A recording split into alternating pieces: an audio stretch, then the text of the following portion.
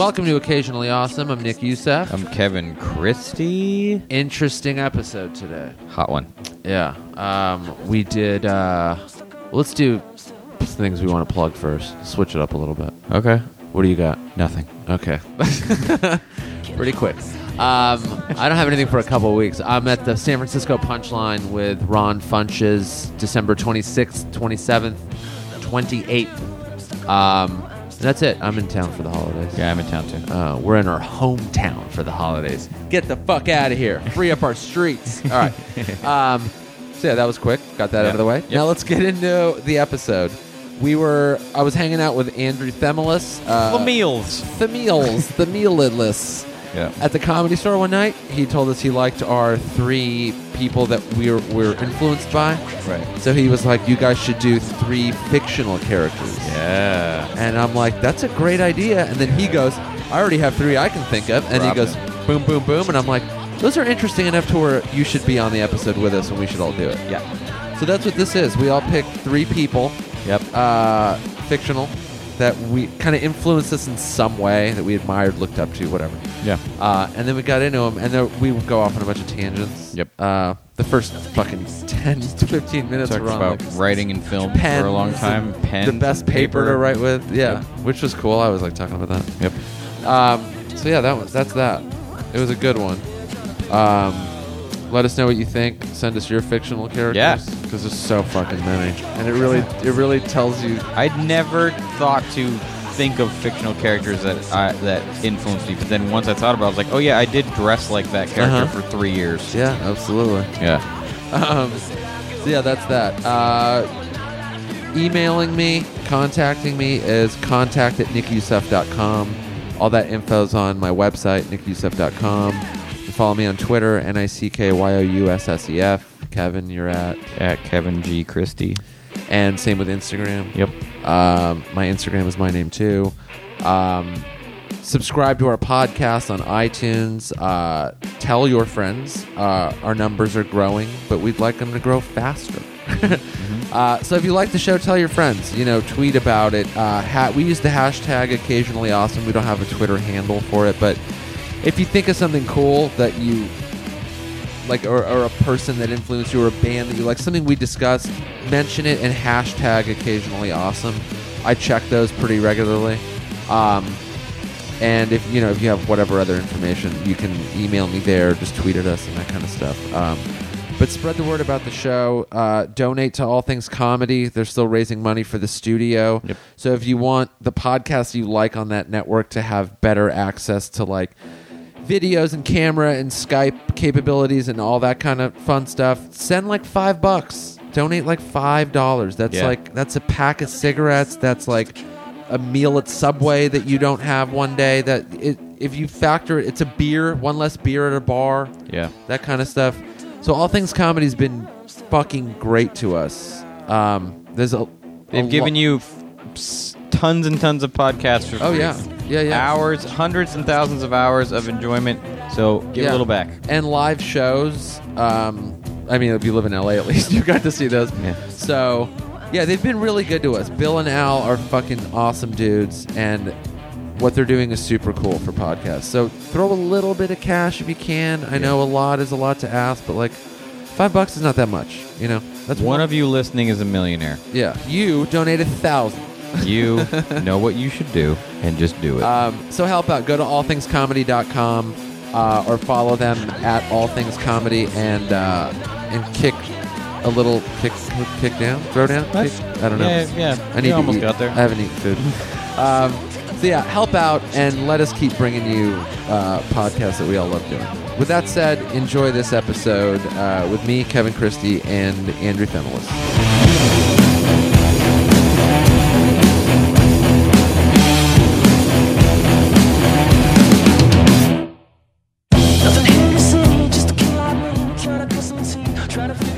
The old typewriter conversation.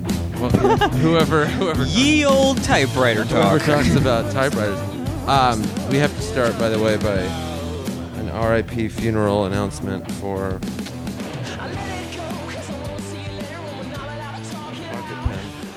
What? Man, I thought this was serious for a Yeah. minute. that broke What? Okay. again. Well, What? Fuck it. I want to know, but is there I'm looking at it on the floor. It's a shitty pen, dude. No, it's Yeah, well. it's Here's the thing. terrible. There are no really good pocket pens. Not true. Really, dude. Can I tell you? Fuck you. Not true. I've looked. There's a Pilot Click pen. They are hard to find because they're wonderful. Right. But they last a very long time. They write extremely fine. I'll find you when I have a bunch. They're wonderful. Here's the deal, though. The way that broke is the fucking clip. That the pen still writes. That's why the Pilot one, the metal clip, has never broke on me, and I carry it in my pocket all the time. I want to see. Where is it? Let me see. I don't have this one. It's not in my pocket right now. I just put it on these jeans. Can I share now? Yeah. I've got my pen. Yeah. I can only use these pens. These are Lowell 5 bank pens. And one time... Bank pens are One great. time, this guy who worked at the bank came over to my dad's office, and he just dropped off a bag of these pens. So I always have these pens. And they actually just last year changed them. So they have a new pen. It's more like a gel pen. Yeah. So I probably got about... I don't know, maybe 75 to last me the rest of my life. That's funny. This reminds me of Charles Schultz, the pen nib he used to draw the Peanuts characters. They went out of business, and he called them up in like a panic. Was like, "You don't understand. You don't get it." Yeah. And he was like, "Well, how much do you have? Like, do you have any left?" They're like, "Yeah, we have thousands." He's like, He bought all of them. Well, like, of he course. bought everything they had left. See, I got like packages. These come in 3-packs. But what's cool about them is that they are small. They're click pens, and they have the padding for your fingers. So a lot of pocket pens are just thin little. Because You need Let me padding. just See, the Pilot doesn't have padding. that's fine as long as the clip is strong and won't break. Because you Okay. buy these in the 3-pack for $5, and every fucking. The reason why I'm extra sad I'd like about to point this out one. I'd like to point out that you just said that it's small. It's actually got some girth to it. It's short for the listeners. It's actually short. With short is the key. Okay, That's what I mean by small. Yeah. It's not. Yeah, it needs to be short Yeah. because like you don't want it like digging all the way down. And then to they your- crack when you sit. Exactly. It takes a little. Yeah. So short, but the reason why I'm extra sad about this one is because it's lasted so long without breaking. I was thinking about it last week. I'm like, man, this pen's almost like going to run out of ink. I've had it so long. That's a long time. And then, of course, today I go into my pocket to pay for a cup of coffee, and the fucking pen's floating around in there because it died of incurable wounds. Anyway, That's like a boat that lost its mast. yeah, it's just I don't know. It bled to death. But you can get more though. Dude, I have like 30 more. Yeah. Well, so what's R.I.P. that? Because you wasted an R.I.P. on that. Come on, man. Because Did you pen did you sign like a very important contract with that particular No. pen? Do you want to bury it in the front yard? I would love to. Okay. That's going to go against some environmental. Yeah. That pen will take 100 More, years to but that relates to what you were saying earlier with pen on paper versus Pen on paper, yeah. typewriters versus writing on a computer. Yeah, I was just saying, like, I always bring up, people ask, like, why do you use a typewriter? And as I said before, it's they always just assume it's, like, this hip thing. Mhm. It's like, no, it's like I really was thinking about it, like, what's going to be the most effective way to get my thoughts out on the paper? And you need the ink on the paper because it becomes permanent, number one. So you actually wrote something. Right. And then on top of that, it's this rhythm that your mind has to get into of your thought versus what you're saying, and it's also committing. And until you start having to commit to like things that you're typing, you're never gonna. It's all gonna be deletable. You know? Exactly, yeah. You don't. It's you I need can the see pressure. that there's almost like a hierarchy of thought. Where you almost do the editing in your head versus after you've written it. Absolutely. Yeah. And it's clarity editing too. It's not always just words or word order. It's clarity because you're like, well, I have to say this in a few words. Right. You know? You're also like more connected to your thoughts as they come out of you when you're writing pen on paper or on a typewriter because you're working slower. Right. So you're thinking about each sentence and each paragraph and every idea as a whole. Of course. Versus like, because some people say like, oh, I can get things out way faster. For certain things, I think that works because you can type way faster on a computer. you than better you can writing. know. You better know what you're trying. Exactly what you're going to say. Yeah. Otherwise, like if you had a story outline in your head and you were like, I'm just going to go type up this treatment, and you had already note carded stuff out, and you were like, yeah, I know the beats. Then yeah, sure, you can sit down and type, but just like fresh. And I also think you probably know this more than anybody is like just how long it takes to find the proper tools and equipment like that works for you. It took me 4 years before I found a notebook that I like. Yeah. That I can write in every day. What do you draw on? I can have multiple. I mean, I draw on lots of stuff, but like there is a particular there's this place in Santa Monica that makes handmade paper, and they have a particular pad of paper that I've bought tons of, just because they're like the paper's perfect. Yeah. It's perfect to paint on. It's perfect to draw on. It's the right size. It's the right color. Mm-hmm. It's just like they've nailed it. And it's not, the paper's not even exorbitantly expensive. It's not cheap. It's like $12 for a pad of 20, which isn't crazy, but it's just better. I guess for drawing, I don't know what the general, for $12 for 20 pieces of paper if you're writing is insanity. Yeah, it's insane. But for drawing, I don't know. That's not that bad, though. No, it's not. I bought art supplies where I'm like, jeez. Really good paper. I mean, this place makes handmade paper, and they like if you want a big sheet that's like 5 by 7 feet, it's like $60. Wow. Because this stuff is beautiful. Like the paper's perfect. Can you describe the texture? Is it like they have every different kind of texture. They have hot Bateman press, they have cold press, they have like really like thick, like bumpy, handmade feeling. They have stuff that's just like more perfect. They make actually what I think they got known for is making like really nice paper you could put in a laser printer, as opposed to just your average garbage printer paper. But yeah, I love that. It's the only reason. Like I drive to Santa Monica. It's like a field trip for me. I'm like, What's the place called? It's called Hiromi paper. Okay. It's in Bergamont Station, and it's fucking epic. Okay. But yeah, it's my favorite. Like I'm gonna drive to Santa Monica, go there, look, and there's galleries there, so I always like go buy paper, walk around all the galleries, and then go home. Yeah, where's I don't know where that is. Bergamont Station is off the 10. It's 10 in Cloverfield. Okay. You have to take Cloverfield exit. It used to be a train station. Then there's probably like 15 galleries down there. Oh, cool. Yeah.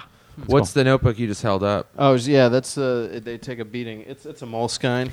I have 10 of those, and I don't use them. It's whatever you want it to be. Oh, I didn't know. I have no idea. I thought you knew something I didn't. I've heard both. Okay. But yeah, it's like once I found, I'm like, oh, and I've got 3 at all times, and I use the first half for one story, the second half. I have the blank ones of those. They're good. I have this one, the hardcover. Yep, the hardcover. See, Mickey Mouse edition. Too much, yeah. I think moleskins are great to write in, but they don't soak up ink. And this. They don't soak up paint. I told you I once bought that huge moleskin because I was like, I'll make paintings in this, and it just didn't soak up paint the way I like. I don't know what it was. That giant one. Yeah. I like this. There's a paper company called Smithson. It's spelled Smythson.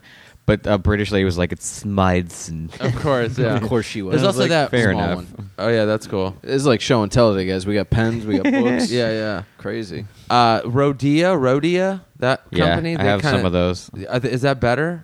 They're just different. They make good graph paper. Okay. I have some of their graph paper. I have some of their pad. I mean, it's interesting that when you guys Andrew, you spotted the typewriter that John Hughes gave me because he was a paper psychopath. Sure. Like the dude bought more paper than anyone. Like he was so obsessed with paper and pens and just notebooks, and that's how I found out about that company, Smythson. Is he told me he gave me like a notebook from the so obsessed with paper. A mutual friend of ours said that a couple of years ago he told me a story. He said that he was talking to you and you were explaining just like the amount of notebooks upon notebooks. The closets full of notebooks. I mean, and moleskins. Like he bought the boxes of moleskins, like not individual, like the ones like shrink wrapped with like 50. Yeah. Because he wrote in them Costco edition. He wrote in them every single day, so he tore through them. I mean, he filled hundreds. Yeah. If you're gonna write in general, like, there's a million different types of writers, but the only book I ever read about writing was called Screenwriter is God, Devil's Guide to Hollywood by Joe Esterhaas. He's the guy who... Yeah, and he wrote Showgirls. Yeah, and he was the highest paid... I mean, he was selling specs, like, one-page outlines for like $500,000 to studios after like Basic Instinct. But he wrote this great book, and if you're at all interested in writing in general... This guy just breaks it down, and there's tons of quotes from other writers, but it's their stories, and he just trashes like Hollywood. Like, if you're gonna write, just write. But he said one thing that struck with me. Sorry, I went on a tangent, but the one thing that struck with me, he said, if you're going to be a writer, you're either going to be a writer or wannabe writer. And then just hearing somebody like say that and reading it was just like, ugh, I would never want to be a wannabe writer. You know what I mean? Well, that's what I noticed about. Don't be a wannabe. What I noticed about John is he was just always doing it. It wasn't like I think a lot of times people make it very precious, whereas like, and it's the same. I noticed I would have the same problem with like a nice sketchbook was like, this has got to be good. Whereas like, just he filled all he did it every single day and did it constantly where it's like, it wasn't as precious. He was just always doing it. So just the best ideas came to the top. Took me forever to realize that. Yeah. I was talking not about... write. I'd have like a nice book. I'm like, all right, this is going to be this story. And that's just like... Yeah. It's still empty. Out. And then these, I'm like, all right, I had the same conversation with Ed Templeton about like canvases because they're expensive. And it was just like, I was like, dude, you got to treat them like sketchbook. I was like, canvas is sketchbook, dude. But they're fucking pricey. So it's like, this sketchbook page cost me $90. So you don't want to like fuck around. But I'm like, dude, look at the painters you love. I'm like, they treated that shit like it was just another piece of paper. Yeah. And that's kind of how you got to do it. Otherwise, you're just like staring at it too long. Yeah, it's better to write anything in it than nothing at all. And then you look at it and go, I haven't done anything. Yeah, you're gonna need to, whatever it is that you wrote, you're gonna need to rewrite. Exactly. If you watch a movie and you go, they almost had it, like the first thing I think I go, this movie needed rewrites. Right. The first thing I ever shot, I rewrote it a bunch of times, and then we shot it, and I was just like, looking back, I'm like, this would have been so much better had I just rewritten it like one or two more times. It was like my first year writing. Yeah. Nerd. Nerd. Dude, it's hard, man. Writing's hard. It's super hard. Sitting down, and like it just takes years. Like my fifth year of doing it consistently, and it took me to my fifth year to be like having like even the slightest bit of confidence when I sit down. Not in general. That's the hardest part. Even if you have, it helps if you have some idea. You're like, I want to do something on this, and then start. But like sometimes if you start with nothing, you're like, I just need to write.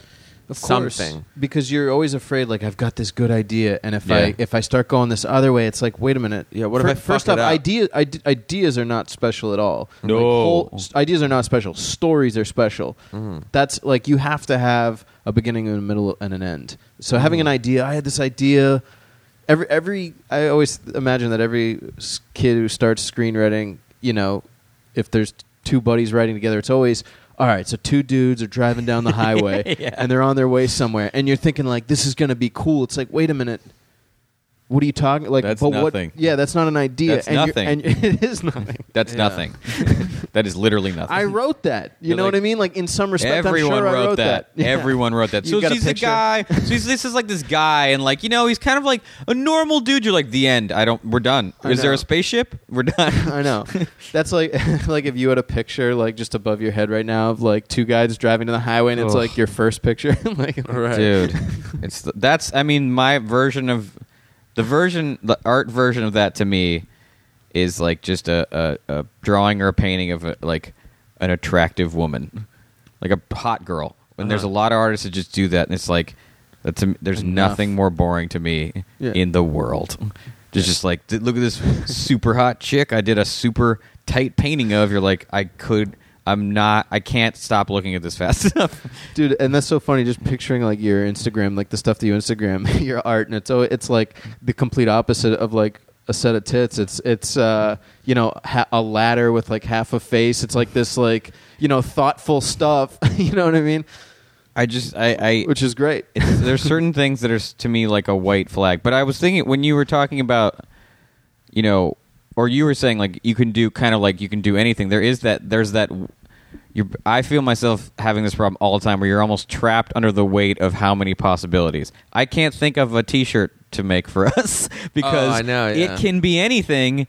I was saying this to someone. Like, well, what if the first thing isn't the best thing? But then in the end, it's like just do it. I was saying this to someone yesterday, and I was like, I have overlooked at things.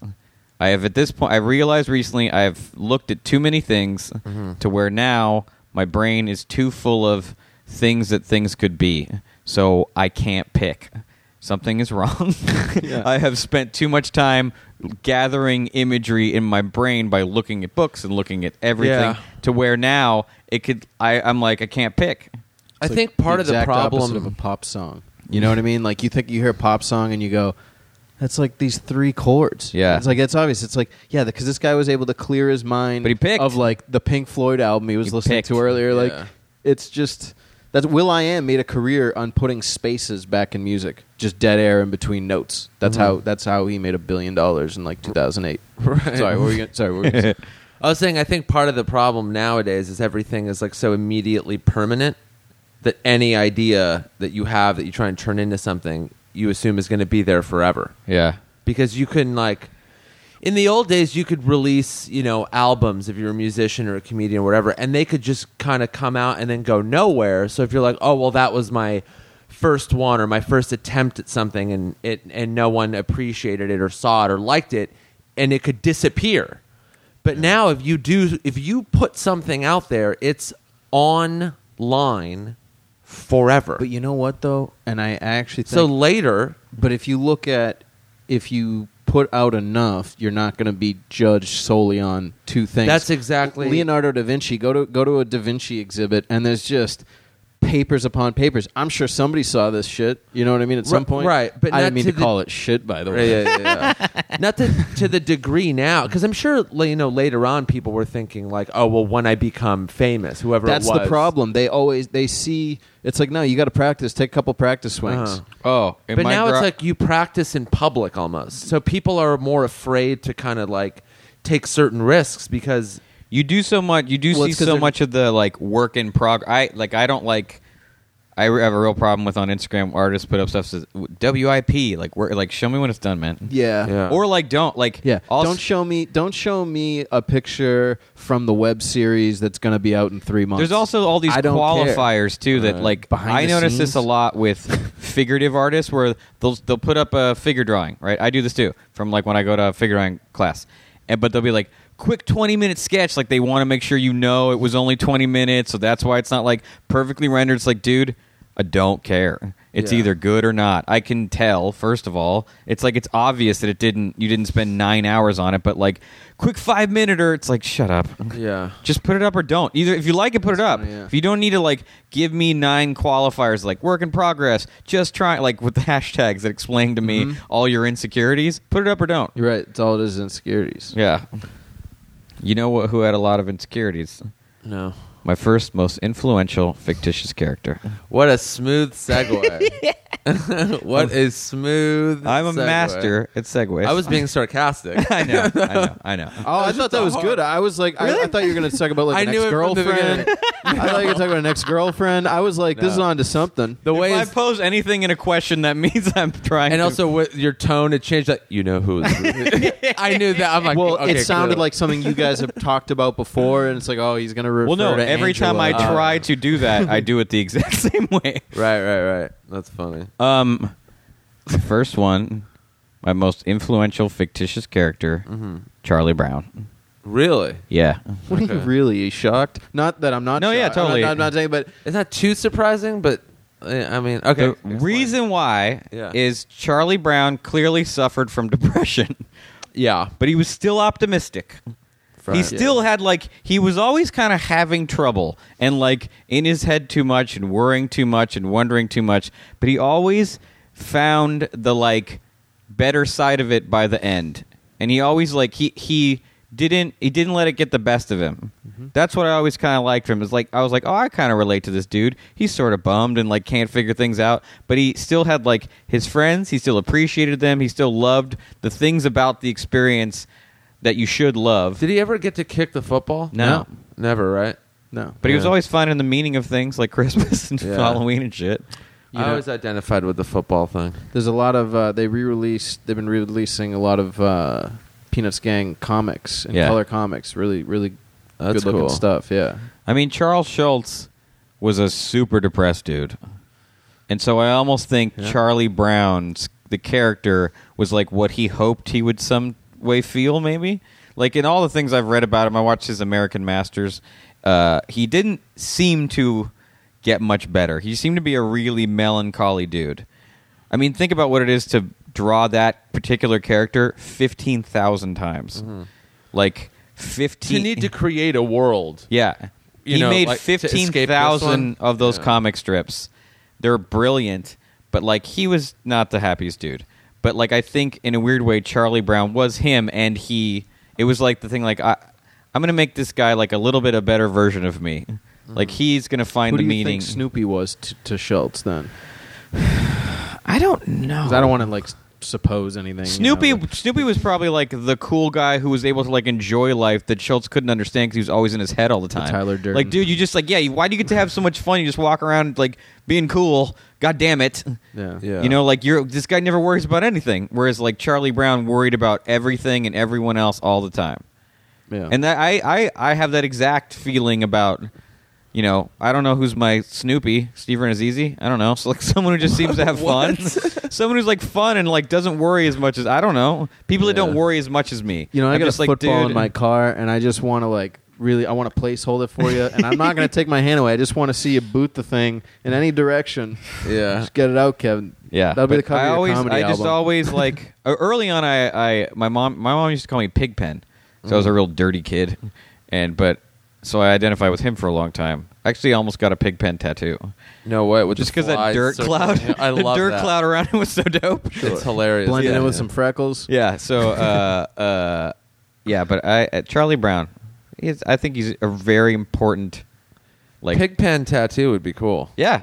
That would be cool. Charlie Brown tattoo would be cool. Any Peanuts character tattoo would be pretty cool. Pretty much. Just get the whole lines across your chest. Yeah. A chest piece of all of them. Yeah. I've seen a lot of Snoopy tattoos. They're cool. Tan. A lot of real cool Snoopy tattoos. There's going to be, especially now that we're all like adults, we're all going to be getting, not we, but like people our age, are going to be getting the fucking cartoon tattoos we all grew up. I've seen a lot of Mario Brothers related ones and Snoopy and things like that. People I know a girl with Calvin and Hobbes. Oh, yeah, that's another one. That's another good one. Another brilliant comic strip. I never read too much of that. Dude, it is one of the best. They're fun. I weirdly got into Dilbert for a minute when I was like 18. Do you know what my favorite strip was the BC, the cavemen. Oh, I remember that. Loved that. Yeah. I want to do some of that. I loved the point of view of like everything was fresh. So it was like they're experiencing everything for the first time. So it's just like, let's make sense of this from a very like, you know, bird's eye view of society. Yeah, it was a fun one. Like the stranger in a strange land kind of concept. Yeah. Where it's someone from somewhere else showing up and seeing out. all this stuff for the first time. Yeah. Mine is, I guess I'll stick with cartoons. Okay. Bart Simpson. Oh, cool. Yeah. The Simpsons were like, they came out and were popular at just the right time. I was at the exact right age for me to be like, that kid's my fucking hero. And he's a yellow cartoon. Like, it's not even a person. You were born in 82? 82, yeah. Yeah, I'm 83. So, yeah, same. Yeah, so we were right at that age where we were, like, rebelling a little bit, figuring that out. Not me, not at all. But oh, really? Sure. Yeah, I wasn't a rebel. Yeah, but you were only like fifth grade when it came out. Sixth grade? Younger than that. No, when it came out. I was in like first or second grade. Because I was in 8th grade when it came out. Well, it came out in like the... It was like 90. Initially, 90. 88, 89. 91's when we all accepted them into our families. I'd say 90. I mean, I had a Bartman t-shirt in 8th grade. Oh, wow. I never was able to get it. I had a giant pin, too. Wow. It was huge. I had a t-shirt that said, "Cool it, dude." I never got any of that. Yeah. Eat my shorts. Did Bart... Can I ask you, I'm not I don't know a ton about The Simpsons. Did Bart... Get the fuck out of your own house right now. Did Bart ever... learn the right lesson in situations? He okay? Yeah, there were times where he really did. He felt, like he would screw over his dad or his sister or something to get what he wanted, and then he would feel bad. But like, it's still The Simpsons where no one ever ages and nothing ever moves. So like, the next week he would just be getting into trouble again. Right. But yeah, that's what was kind of cool about that cartoon is that like, it was super smart and like made for adults, but it's also it would appeal to children, and there were still like, lessons kind of to be learned. It wasn't just, the only part of it where there weren't any, and it was kind of brilliant, were the itchy and scratchy cartoons. That was the cartoons, watching cartoons be the cartoon parents thought The Simpsons was, where it's just like blood and gore, no one learns anything, they're just beating each other up and destroying each other. Those were amazing. I can't believe you never got into The Simpsons. I mean, I did. I've watched a lot of it, but not in the same way other people did. Yeah. Like, it was never... There was like a... I don't know why. It's weird. I watched so much TV when I was like a kid. Uh-huh. I mean, I've seen every Three's Company 20 times. Every Family Ties a million times. Like, I watched... so much TV, but I don't know what happened where I just sort of stopped maybe in like high school. I stopped having like shows that I watched on a regular basis. The last thing I can remember watching on a regular basis is like 30-something.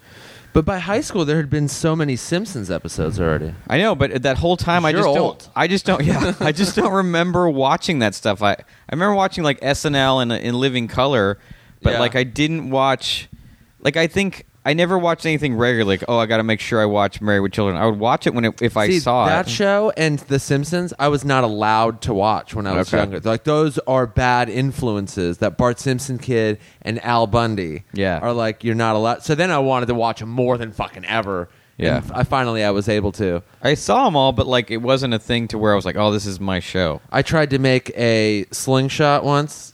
So I was like, I'm going to be like Bart Simpson, man. I'm going to have a fucking slingshot. I'm going to carry it in my back pocket just like him. Not easy to make. First of all, you got to find a piece of wood that is shaped like that. That alone is impossible. Eventually, they started selling variations like at the local toy store or whatever. But they would be like the good ones were really expensive, especially they would wrap around your wrist. Yeah, that was arm like the thing. rubber. Yeah, those were that. And those were to shoot like beads. You could kill a bird. But I'm talking about the actual slingshots that look like cartoon, like the Y-shaped. I had one of those that I think I got like on vacation, like up in New Hampshire when I was a kid, and they were great. Yeah, it was like a legit. Yeah, they split the wood, then they heat it in like water, then they slowly bend it, and then they give it like a finish. But they were like the good ones were so expensive, especially if you're a kid. You're like $20 or whatever the hell. And it was. also, what are you going to shoot? Yeah, without going to like juvie, right? Well, you're also going to instantly realize you suck at it. Like it's not a like good technology. The slingshot. Yeah, it's something a cartoon character used. Yeah. It's really great. It was a great choice though for like what's this kid gonna have as his like. It was very Dennis the Menace. Yeah, absolutely. Oh, Dennis the Menace. I like that cartoon. See, I never watched too much of that one. With the back-to-back, it was like 15 minutes. Yeah. It was Heathcliff was on right after it when I was growing up. I related to Lisa on The Simpsons. Of course you did. I just was like, I like Lisa. That's funny. And she's begging to be graded because school's canceled. She's like, grade me! Right. I went from Bart to Homer. Not relating we to all but just, did, though. Yeah, the favorite. We all did. That's what America did. I remember when that was like a thing where people were like, so yeah, like now they're saying that Homer's bigger than Bart. And then like, he took over. Well, yeah, they had a Homer Palooza or Homer Month on The Simpsons where every episode was about like that was when you knew the turn was for real. You're like, what? They're doing a Homer Month on The Simpsons, but the problem was he kept getting so much dumber because they would just play on the fact that Homer's an idiot and it's hilarious. He was getting so stupid at some point. Where you're like, it was great. Those were like that's like the Conan O'Brien years. Like Homer goes to college. Yeah, like even when he fights George Bush in the tunnel. And he like runs up the side of the tunnel and drops on him. Like those are like. Oh, you speak French, garage. What do you call your garage? Car hole. Or when he sees a sign that says gym, and he goes. Ari just quoted that. He goes, Gime. Oh yeah, Gime. Ari just quoted that exact same thing on his podcast I was listening to this morning, the dyslexia one. That's hilarious. It's that confident stupidity. That was like he really pioneered that. Like, no, Homer, you're not going to stalk Lenny and Carl, are you? No. I'm going to stalk Lenny and Carl. Like, how did that get through the writing process? Like, no, just have him say it again, but wrong. Like, slowly. I've been saying this. The Simpsons are great, and if people don't start watching them, one day you're going to wake up and you're going to want to watch The Simpsons on Sunday night, or you're just going to be like, I haven't seen a commercial for The Simpsons. I miss it, even though I'm not watching it. Mm-hmm.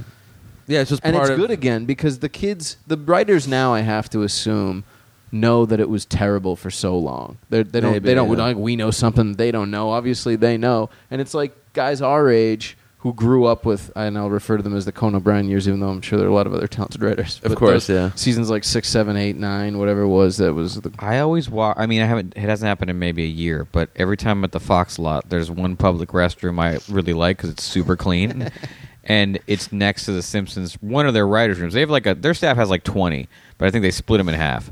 And one of the rooms, I always walk by it, and there's a window you can look in, and every time I've looked in, it's like 10 45-year-old white men sitting in silence, and they all look so unhappy. Yeah. Because that's a hard job to fucking write on, man. It's got to be one of the hardest. Yeah. Well, they run out of story ideas. I think they said something like if you called a number, somebody I'm sure knows, but if you called a number, wrote in a story idea, then they were like, yeah, we'll use it or something. I don't know if they left a number in one of the episodes. Wow. I don't know. I don't remember. What the Star Trek The Next Generation had an open script policy. It was one of the only shows that had like an active open script policy where you could they let their fans submit episode scripts. Cool. I don't know if they used them or not, or used any, but they had like an open policy. What a great fan base to do it, though. Those are the guys that they know more about. They're meditating on that all day. Yeah. Yeah. They know more information than even the people that created the show would remember. They'd be like, I don't know what happened in episode 401. Yeah, the writers are too busy writing it. They don't have time to obsess. Yeah. Yeah. Well, what's your number one?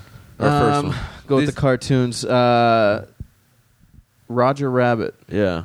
I found that one interesting when you told me initially. So I grew up heavily on Disney. Me and my brother, who's 3 years older than me, we'd watch a lot of Disney growing up, like old school Disney where they'd scare you a little bit. They'd show movies like Return to Oz, The Labyrinth, and the old cartoons, everything. So it was really, really great. So I was obsessed with Disney in general, and then Roger Rabbit is just a very specific representation of cartoons and tunes in general. Mm-hmm. So number one, he was goofy, and kind of like the Charlie Brown thing where he did have that one scene where he was crying, but it was just like this positive attitude no matter what was going on. The line I think that is a way of life that I definitely took in was when he's handcuffed to Eddie Valiant, and it's an Inconvenience. The weasels come over. Kevin, have you seen this movie? Yeah, it's been a really long all right. time. I didn't know. I don't want to get too detailed. Yeah. So he finally gets to the bar, and he's in the back room, and they're still handcuffed, and Eddie's about to saw off these handcuffs. They've been in them for however long. Yeah. And so he goes, sit still. And Roger goes like this, and he slips his hand out of the handcuff. Yeah. And Eddie Valiant looks at him and he goes, you mean you could have taken your hand out of those cuffs at any time? Roger goes, not any time, only when it was funny. And I was just blew my mind as a 6-year-old. I was just yeah, stick with the funny. You know what I mean? It was just Who wrote? Was that a Disney film? It was a book. It was a book. Who Framed Roger Rabbit? Right. I can't remember the original name. I'm blanking, but then it got turned into a film. It's a great Robert movie. Zemeckis. Okay. And actually, animation-wise, a very interesting thing. So there's that scene, actually. Eddie keeps bumping his head on this lamp that's swinging up above. And so for that scene, they're both sitting down and the lamp's still swinging. And the animators want the extra distance to perfectly have the shadow of the light come across and go across Roger's head perfectly. So it was this shadow animated on, and then Michael Eisner would refer to that at conferences that's the extra distance that our Disney animators go. So when they say go the extra distance now, they say shade the lamp as an expression. Oh, that's where that came from. Wow. You've heard shade the lamp? No, but it's just funny when I hear phrases like that and then the origin story behind it. Yeah. I mean, they're not fucking around over there. They're serious. Pixar is Pixar to me is they're like that for story. Pixar goes everything visual. I've never seen a Pixar movie. Every single second, it has something interesting and clever in it. It's just mind blowing to me. Mm-hmm. I mean, I watch those movies in awe. Just man, these were worked on. These were worked on so hard. Mm-hmm. Everything's just interesting. Each one everything's takes interesting. years and years. It's insane. It's just that formula of if we're going to show something, it better have meaning. but it can't just be delivered as meaning. It better also be entertaining. Yeah. And it's like that. So, well, if we affect something here on page 12, it's going to change something, on page 42. And it's just they're constantly finding that balance. I saw that movie Big Hero 6 last night. Is it good? Needed a rewrite. Really? Yeah, it was just it wasn't great. It really it's not wasn't Pixar great. though. No, it's that's Disney. Straight Disney. Yeah. Oh, yeah. Disney's not as consistent with their animation as Pixar. No, Disney. You've seen Waking Sleeping Beauty? No. You've seen that? Mm-mm. Oh my God! What's that? What is that? It's one of the most amazing documentaries on Disney I've ever seen. Oh, cool! It's about the glory days of Disney animation. So back when everyone was doing coke and fucking models. No, all these animators so are like Brad rock stars. Bird, the guy who was responsible for a million reasons why Pixar's where it is, and worked on The Simpsons. That's right. Yeah. He.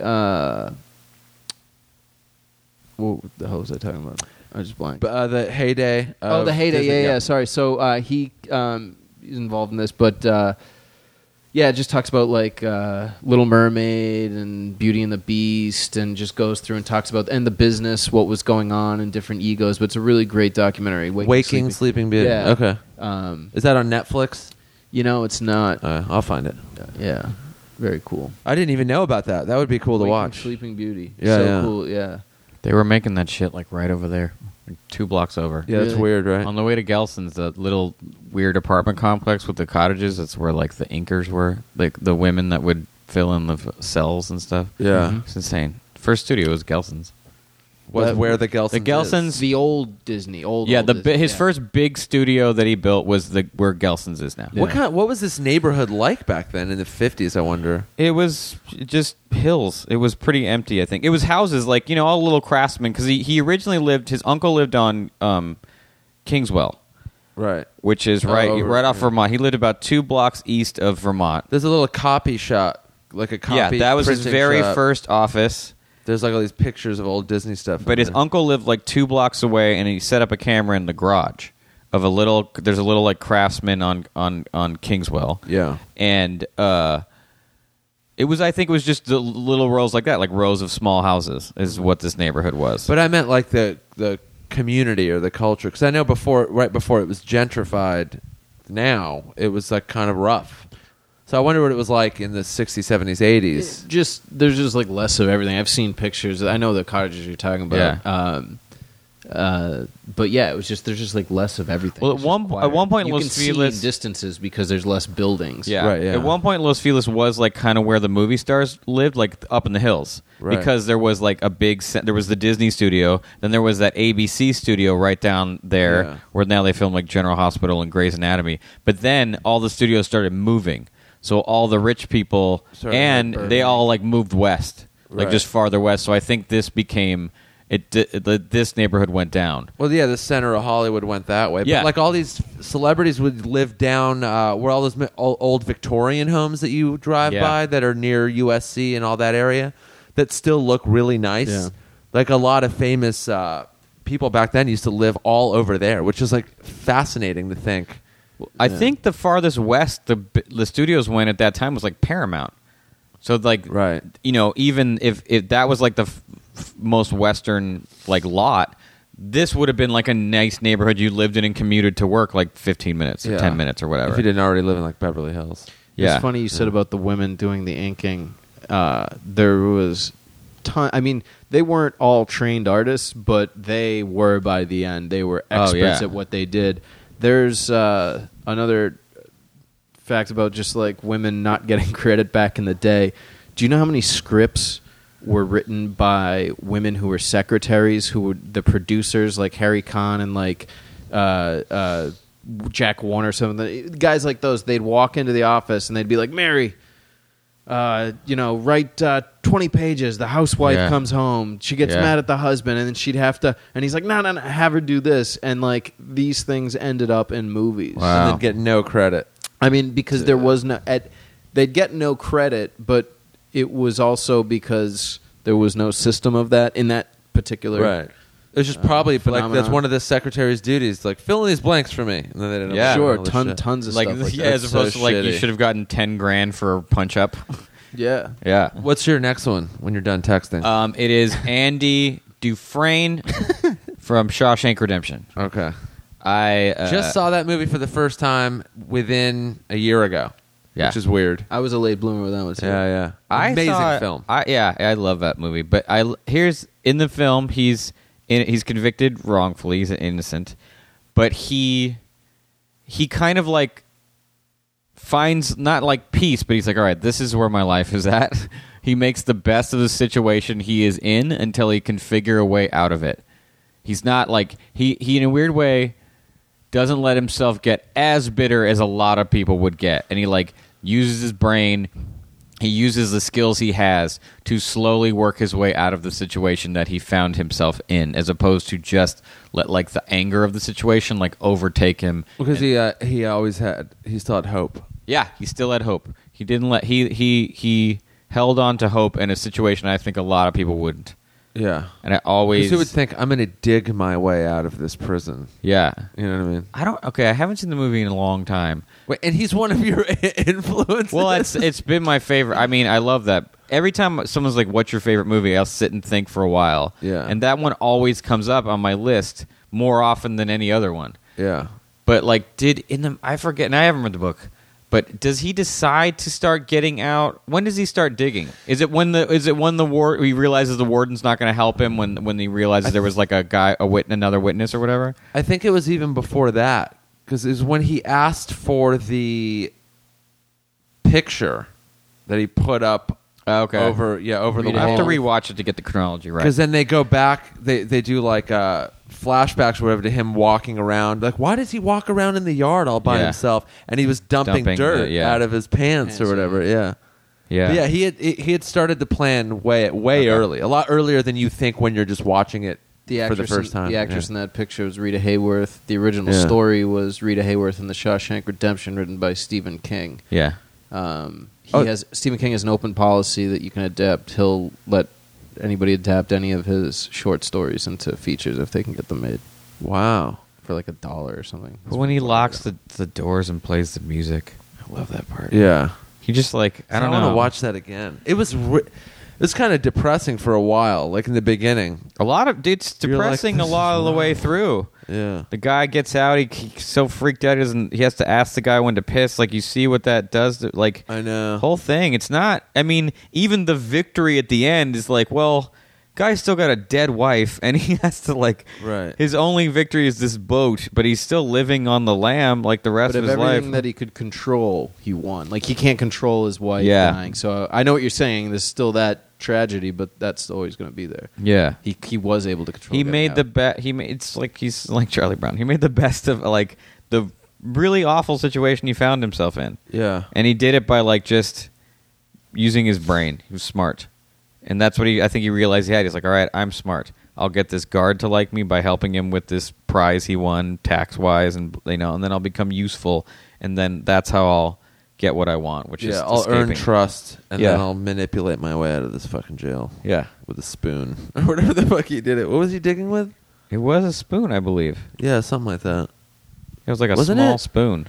Either that, or I'm thinking of East. Oh no! It was that tiny hammer that he got for carving the chess pieces. Right. That's right. That's right.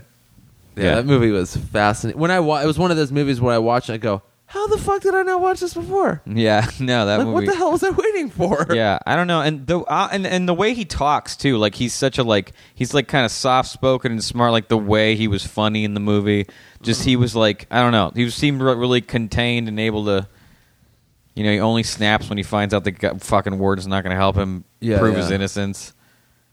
Yeah, that's a good one. Yeah. I guess now I'll do a movie one. Okay. These are not in any particular order, right? Yeah, no. Not for me. You just did a cartoon. I'm like, I got a cartoon. Only I'll presentation, not importance. So it's like unfolding. Yeah. Yeah. These have no. I couldn't even also settle on 3. We're doing like 3. I was I only have 2. I had to pick it. It was you had yours so quickly when we discussed it. That's like I'm like, you got to come do this. Well, yeah, because it's just like I said. I like the lists you guys do and the audience experience. And then for some reason it just popped in my head, oh, they should do that, and then you're kind enough to invite me. Oh yeah, because you were. But they were right in my head. I was just because they're based on my 3 favorite movies. Right. Okay. Yeah, I mean, mine's sort of. Yeah, mine. The first one is based on my favorite TV show, and my second one's based on one of my favorite movies. Tyler Durden would be number 2. Okay, wow. Because that was like pure, uncontrolled, unbridled, like ego. All of that was just unfiltered, do what you feel, freedom from everything. Which, like, when you see a character do something like that, because you're like, there's no human that's like that, and to be able to like be that person, like the coolest at all times, the most desirable, the smartest, 3 steps ahead of the game when it came to everything, and then when you find out, like, oh, he wasn't fucking real to begin with, you're like, of course that's what it is. But you know what we were talking about during our short break, he's like... What like, short break? They didn't know. He was kind of like an intellectual wild man. Mm-hmm. Hunter Thompson's kind of like that. Sorta. Yes. Obviously a brilliant person. Right. But lived life on his own set of rules all the time. And a set of rules that made a lot of people uncomfortable and didn't necessarily fit into societal norms. I mean, I could see how that character was sort of based off of Hunter S. Thompson and like a couple of other people, I assume. But he was like, I mean, he was so... I mean, he had like that and more, though. So how did he influence you? How would you say? He influenced me, like, remember that car scene where he was just like, where they took the seatbelts off? Sure, when he was threatening to murder everybody in the car with him. And he was like, you just got to let go. He's like, you got to stop trying to fucking control everything and just let go. And then they crash into that fucking, all those like drums, and then they go over the side of the thing, and then they end up living. But like moments like that where you're like, you always think you have control over everything or want to assert more control over your life and where it's heading. But like someone like that who just is play the next day how it comes, don't abide by any rules, make your own rules, so on and so forth, was like, there was a lot to take from someone like that. Not be like him 100%, obviously, because you can't. Because you didn't want to wear a fur coat with shorts. I wanted to find that red leather jacket for years. Yeah, I was like, I gotta fucking. There's a website I saw an advertisement. There's a website that sells jackets, all replicas of jackets in movies. So any like cool jacket that's ever been in a movie, wow, you can buy it from this place. That's cool. It's cool if you get the one that everybody's not like, what? But I'm pretty sure they had that. Oh, I bet they did. Yeah. You have a question, Kevin? I think I have a comment. Your next tattoo. No. Tyler Durden's head, Snoopy's body. Well, it is interesting that you picked Charlie Brown, and like I said, I started to say the Tyler Durden. I didn't know yours was going to be Tyler Durden. The Tyler Durden of Peanuts is Snoopy, and then So is your side note? Charles Schultz hated that they were called Peanuts. That was not his idea. He thought it was stupid. Oh wow. Yeah. And Snoopy wasn't supposed. His name wasn't supposed to be Snoopy originally. It was like Zippy or something like that. It's like Tyler Durden was like the rock star in everyone that like you knew was in there, and you wanted to let out and be fucking cool and say what you want and get all the girls, and it was all these things I never had or was or thought you could even be when you were a kid. So you'd watch that movie and you're like, dude, that's the coolest guy in the fucking world. Yeah. And it really made me like, it was like be cooler, be like that. You know what would have been so interesting is if they had a less attractive person play him. Like, how would that have gone? But that wasn't the point of the character. No, I know. It was like because he ended up to be a figment of his imagination, but like... He had to be the superlative. The perfect, yeah. You know what I mean? Yeah. Yeah. Obviously, Brad Pitt's a good-looking guy. Not in that movie, we would say not his body was insane in that movie. It was crazy. That changed the way men thought of what In Shape was.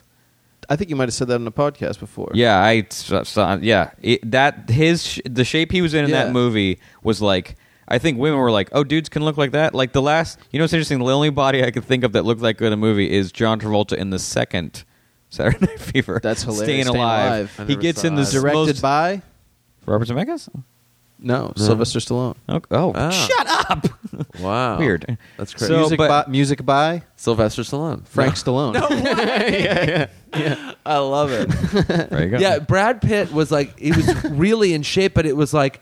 he wasn't like huge bodybuilder, muscular. It was like this lean, like fucking cool. Yeah, it was just like he was the coolest. He was the coolest. I mean, that's the reason. The hair, the glass, like the whole thing. You were like, that. Even had a business card for no fucking reason. Yeah, the soap company. When did that movie? Cool. When did that 1999. movie? 1999. Which part of the renaissance of great filmmaking? Yeah, The Matrix came out that year. I say everything from Pulp Fiction to whatever it ended in. Pulp Fiction. I was a junior in high school, so that'd have been like 94. But you had Rounders. You had Rounders was good. You had Dark City, which is kind of an off. That's great kind of movie. off but all those movies that came out, Big Lebowski, 98, The Usual Suspects. Was somewhere in there. And Fight Club, but I always put all those movies in. Like, dude, when I was in high school going to the movies every weekend, I just thought all movies are always going to be great. I had no idea that I was living. I wish I had my movies of all time. Yeah, I know. I wish I had my art school ID card because I definitely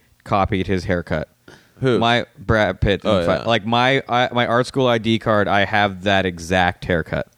Because at the time, that's what the haircut like every dude was trying to have. I was like, I have blonde hair. It's perfect. Yeah, there was always like, a lot of movies have a character that's the coolest at this one thing. But that character was the coolest everything.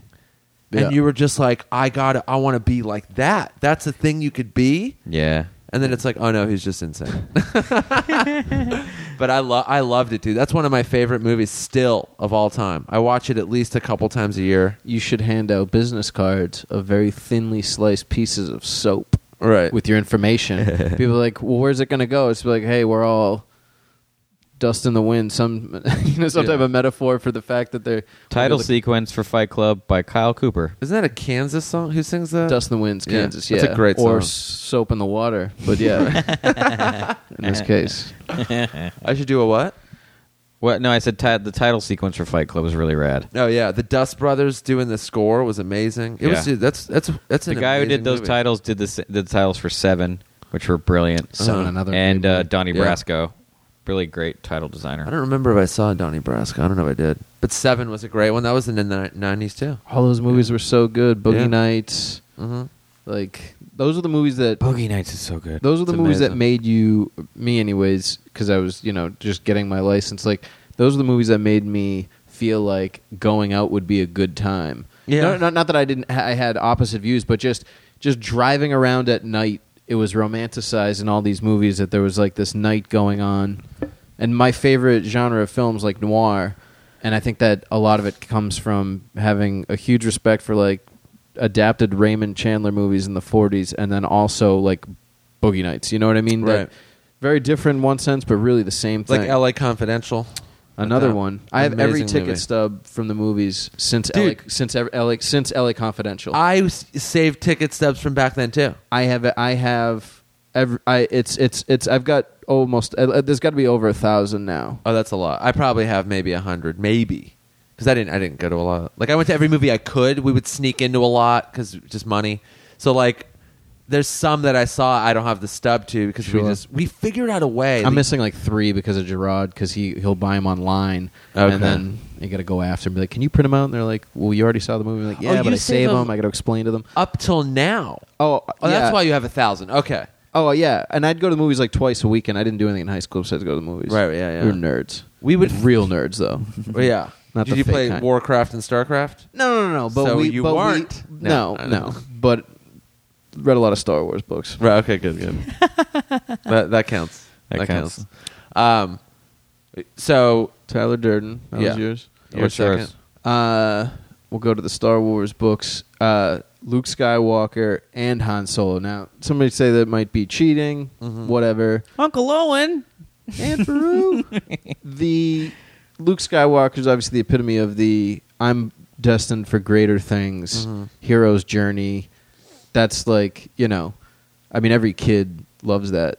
Han Solo is the I am going to be fine no matter where I am. I've got something for everything. Luke was probably a little more whiny, Oh, yeah. And he wasn't very whiny. I think, we'd all only be whiny. in the first movie. Yeah. Yeah, a little bit in the second. Yeah. That whole, like, that's impossible. Oh, yeah. That whole scene was just, like, it's a little rough to watch. He'd been in a terrible motorcycle accident between films. I know, yeah. But he looked great by Jedi. Specifically, Return of the Jedi is my favorite of the Star Wars movies. But, yeah, man, Luke Skywalker steps up, you know, dark side's right there, says, see you later. Yeah. And I always liked it, too, because it was like, don't take the easy road. Right. You know? It's a lot harder to not join Dad. Yeah. Get into the family business. Like, yeah. You know, like, not that I had any issues there, but I liked how he honored his father in the end. My favorite scene's the end where, like, you know, he's burning the body and then he sees the four spirits. It's just a great movie. Luke Skywalker journey, beginning to end. Yeah. And then again, Han Solo's got his vehicle. I believe in, you know, certain things of strong identity. I've been driving the same car since high school by choice. It's a 95 Jeep. I respect that. And it's like, that's my Falcon, man. I've been cruising around. Have you seen the movie John Wick? No. You gotta watch. Just for the car thing alone, I think you'd really like it. Sure. It's a great action movie. I heard good things. Yeah, it's a great action movie. But yeah, Han Solo, of course. But then, He's definitely super cool, man. He was cool. Yeah. I didn't... Yeah, it's funny. I never looked at Luke as cool to, like, the world, you know? It always just felt like... Because he was, like, underdog cool. Yeah. It wasn't like... Nobody was watching. Nobody was really paying attention to him at all. Yeah. Even throughout the movie. He wasn't, like, star athlete cool. He was, like, Rudy cool. Yeah. You know what I mean? I remember just thinking they were both cool, but not understanding the distinction. Like, I was like, oh. Like, in my head, it was like, well, the only reason she can't be with Luke Skywalker is because they're related. Like, that to me was like, whereas clearly any woman picks Han Solo over Luke Skywalker. Sure. Yeah. But, like, I just remember being like, they're both really cool, but Luke has to me, it was like, Luke has a lightsaber. So that was cool. And Luke was a Jedi. So you couldn't, even though he was, like, smaller or whatever, he was a Jedi, and you can't beat Jedi. And he also had to figure it out all by himself. Like, there's a cutscene from Return of the Jedi where they actually did shoot it where he's in Obi-Wan's hut on Tatooine going through books, and he's figuring out how to make a lightsaber. Oh. Like, that... I mean, there is that, like, the responsibility of someone coming and be like, you have to save us all, and you're like, I don't want to. You're like, wait, what? Yeah. And also, my favorite, probably one of my favorite lines, besides "I am a Jedi like my father before me," is Han Solo. They're on Endor, and they're just outside of the base on the moon. They got to get the reactor shield down, and Han Solo says to Luke and Leia, he goes, Chewie and I'll take care of them, and Luke says, hey, be quiet. There might be more of them. And Han just turns and looks at him and he goes, hey, it's me. Bam, right there. Like, hey, it's me. I love that attitude. Like, yeah, like, be careful. Hey, it's me. Like, I'll be fine. Yeah. That was always my favorite line. My favorite Han Solo line is when Leia's like, I love you. And he goes, I know. Harrison Ford's decision. He was like, he'd never say I love you. He said, I know. Try saying that to a girl. She's like, you dick. It's like, you don't get it. Yeah. I'm establishing something greater than the cliche here. Right. By ripping off this famous line. right. That's great. That's a good one. We can count that as one. Yeah. It's just very hard to pick one. I'm a Pisces. That's my excuse. I can't argue both sides. I can argue both sides. Okay. I really like Yoda. Like, I really liked Yoda. Yeah, Yoda was great. Boba Fett too, man. My brother was obsessed with Boba Fett. Man, I got a Boba Fett Pez dispenser, like sitting on the desk. I got it's just, yeah. When Boba Fett died in Jedi, my brother wept. Wow. Like in the theater. Was he mad that he went out like a I was punk? always a Darth Vader guy. Really? Yeah. Not myself, not at all. Darth Vader didn't look, even though he was like better, he didn't, because of like his outfit, to me, I was like, yeah, you're not that rad with a lightsaber, where he clearly was. Not very agile. Yeah, I was really into ninjas, so like just the I like fighting the look, part. the voice, but I was always one of those people that would watch a movie and like root for the bad guy, and then when the bad guy would die, I'd be like, fuck. But then in the end, I'm like, yeah, I'm glad the good guy won. But I don't know. I like the anti-hero thing a lot, I guess. Mm-hmm. I was always for that. But in the end, he does kind of because you become a knew good the guy. fucking good guy was going to win. That's what was annoying about movies when I was growing up. I was I'm a like, dumbass kid. I had no idea who was going to win. I was like, what's going to happen? It just says something. You could tell me that they're going to win. It's like I'm emotionally invested. Yeah. I'm like, I'm in. So it's like you still got to go through it. It's like, hey, you're going to survive this, treatment for this disease. Mm-hmm. It's still going to be a roller coaster, even if you know you're going to survive. You know what I mean? Like, yeah, terrible analogy. I'm saying, like, either way, you got to go through it. right. Yeah. All right, number 3. Fast Eddie Felson. Who's that? Love it. He's from The Hustler, and it's Paul Newman. Okay. He plays him in The Hustler, but also in The Color of Money. Now, I haven't seen either. Nick, you would love them. I know. I've been told. But I want to watch them. Specifically, I am picking Eddie Felson from Color of Money, which many would say is the less good film. It's still fucking great. But what I like about him in that film is he made a lot of mistakes as young Fast Eddie Felson. Someone fucking died. Like, things did not go well. But he's older and, like, wiser. He dressed cool as shit. He's still... How do you dress in Color of Money? Color of Money, it's all, like... Blazers. Perfect. It's blazers, but it's like he did this. He had his like sweater with a collar shown underneath game with these perfect slacks. Sure. Like he looked so fucking cool. He had a really nice Rolex, like a simple one. He had those like. He's the only person that's ever looked good in half tinted sunglasses, like transitional level. Right. Like he's just so wise. He's Han Solo, where he's like, dude, just fucking listen to me, kid. I've got this figured out. And in the movie, he's going to be like a shepherd to Tom Cruise's character. Like, I'm going to take all my mistakes and make you what I should have been. But then halfway through, he's like, but wait a minute. There's a little fight left in me still. And he decides, like, no. And at the end, he's like, Tom Cruise goes, what are you going to do when I kick your ass? He's like, pick myself off the ground, make you do it again. And you're like, fuck, you're so fucking badass. And he's like, but guess what, kid? He's like, I'm fucking back. Boom. And then it's just like, he's so cool in that movie. I like, because usually that character where the guy who's been through it before just wants the next generation to pick up where he left off. And he's like, listen, I can help you avoid all this. But then again, it's like, no, the character's still going to go have his fun. So let him make his mistakes. In that movie, it wasn't annoying. Nah. You know, it wasn't like, just shut up, old man. You know what I mean? Like, in that, it was like, all right, he's not telling you, because he wasn't on Tom Cruise's ass about everything. It was just the basic. Yeah, you know, when Tom Cruise takes like the dope pool cue and goes to the place and like makes a big scene, and Eddie Felson just walks in, and he's standing next to his friend who's seen it all too, and he's just like, God damn it! And his friend's like, this kid's fucking up. He's like, this kid could have ran this whole room by doing what Ulysses, and he just shakes his head like, man. The guy who ran the pool hall, the black actor, I did a commercial with that dude. Oh, nice. Guy was the fucking coolest. And there was some actor who'd never heard of that movie, and someone goes, what's The Color of Money? And he goes, it's a fantastic movie that I was in. That's funny. But yeah, that movie, and the cinematography in that movie is otherworldly. Yeah. Scorsese directed. Otherworldly. Like fucking point of view shots on the pool tables. Oh, that's a Scorsese film? Mm-hmm. Yeah. I didn't even know that. It was kind of like a big deal at the time because The Hustler was obviously an established movie, and then it's like now we're gonna get Paul Newman, who's probably in his early 70s at that point, late 60s, early 70s, and how are you gonna make him? It was really ballsy to do it. It was really people were kind of like pissed, like, who does Scorsese think he is? And he was like, well, I'll show you. Right. And also Paul Newman, who was very specific with his choices acting wise, especially by that point, he's signing on. Paul Newman, I got to tell you, great looking guy, aged.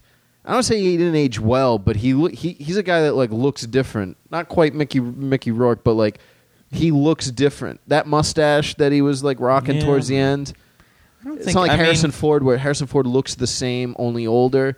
Like Harrison Ford looks like he got work done though. Oh, he did. He's got a lot of work. I don't think Paul Newman got work done. Like Harrison Ford, like 10 and Paul years Newman, ago. like he seemed to be pretty active, like raced cars and shit like that. Like also, no smoked joke, a ton of cigarettes. Yeah. No joke, great lemonade.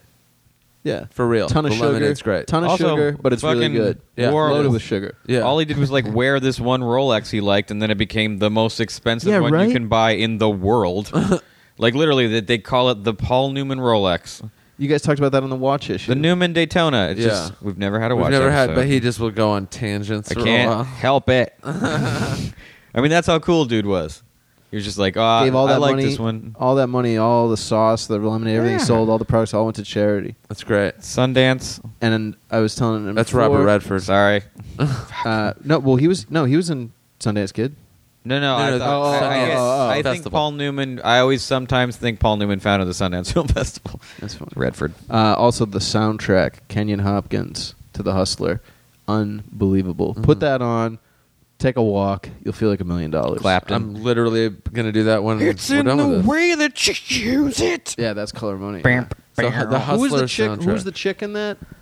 Oh, I'm not going to her. remember her name. Yeah. She was so good, though, so hot. Yeah, she was. That movie is... Tom Cruise is so good in that movie. Tom Cruise is a good actor. But when you see him with Newman, you're like, these two... It's not like Newman's kicking his ass the whole time. You're like, these two went head-to-head and made a damn good movie. People don't give him enough credit. Tom Cruise. Yeah, like... He's a fucking good actor.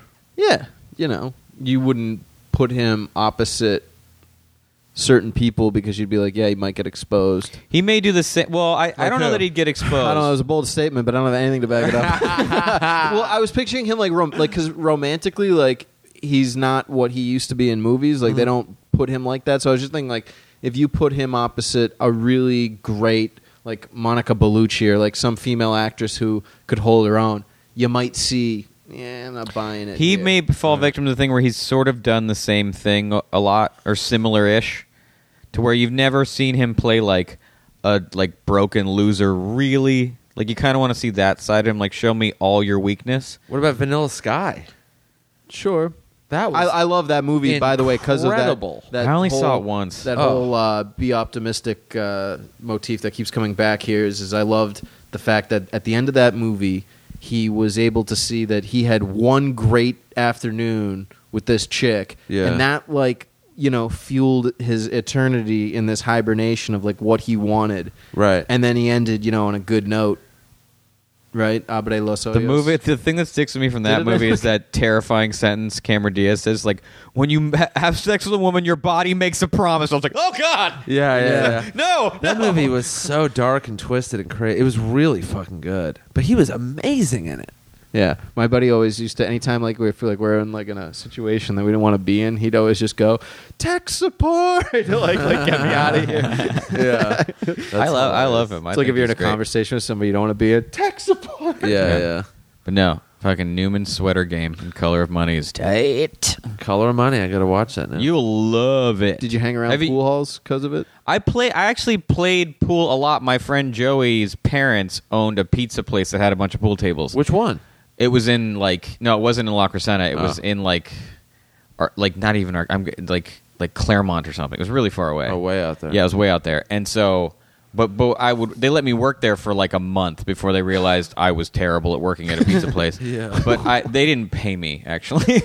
But I could play pool and just kind of have I think they paid me $40. No, you know what? I worked there for 5 days. They paid me $40, but I played a lot of pool. I wanted to be a good pool player. I was okay at it, but it was one of those things where I was like, I want to become a great pool player. So I saw The Hustler, the original one, because it's about pool playing. Yeah. And that, but yeah, I've always loved billiards. That's like an old school man thing to be good at, playing pool. I don't like playing at a bar. If you're in a bar and somebody's like, let's play pool, it's like, You'll get bumped. Yeah, it's like, and it's like, and like the sticks are, it's like sticky. You know what I mean? Yeah. It's just like, I actually really liked. I like if it's quiet.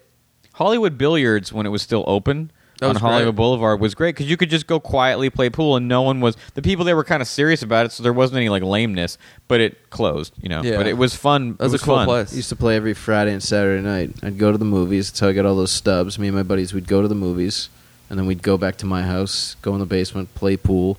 You had a pool table. That's cool. Yeah, no drugs, no alcohol. I'd love to have a pool table. That was the greatest thing my It's a great dad game. ever did. Yeah, it's fun as shit. It's a great game. If there was if I knew of a place that had a good pool table that where it wasn't busy all the time, I would go all the time.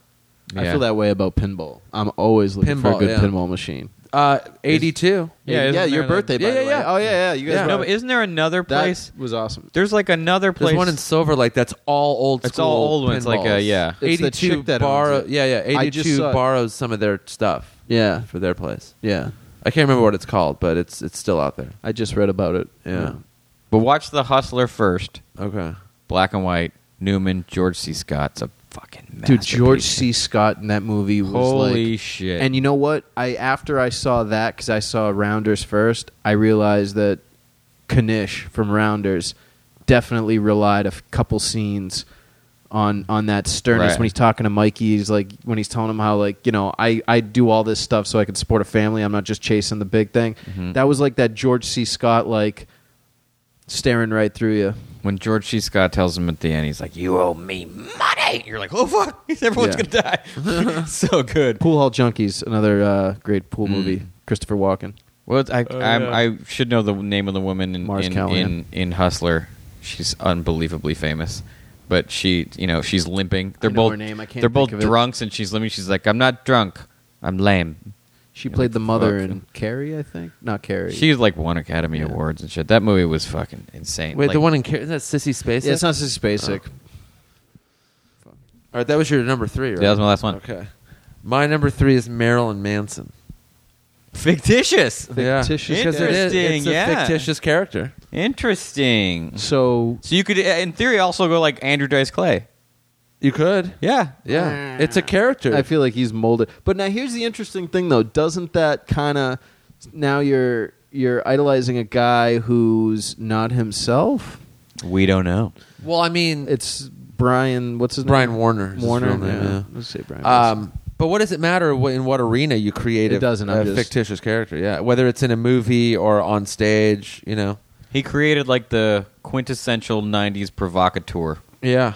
I mean, people have done it before. Like Madonna did it before him, and David Bowie did it before him. Every generation has had one. We have Garth Lady Brooks. Gaga, unfortunately. Yeah, now that you said that, like you could go Ziggy Stardust. Yeah. You go Iggy Pop, Alice Cooper. Sgt. Pepper. Yeah. Maybe not Iggy Pop. Alice Cooper. Sgt. Pepper. Yeah, Sgt. Pepper. Kiss. Yeah. But yeah, his was like a fully formed identity that really fucking changed the way people thought about music. Like, because the parents thought he was a fucking Satanist and that he was going to negatively influence their children. They thought it was real. They thought he was really that way. All the rumors about him and the things he would do. But what it really was this like really calculated, thought out character designed to provoke and to make a band successful. And how did that affect you?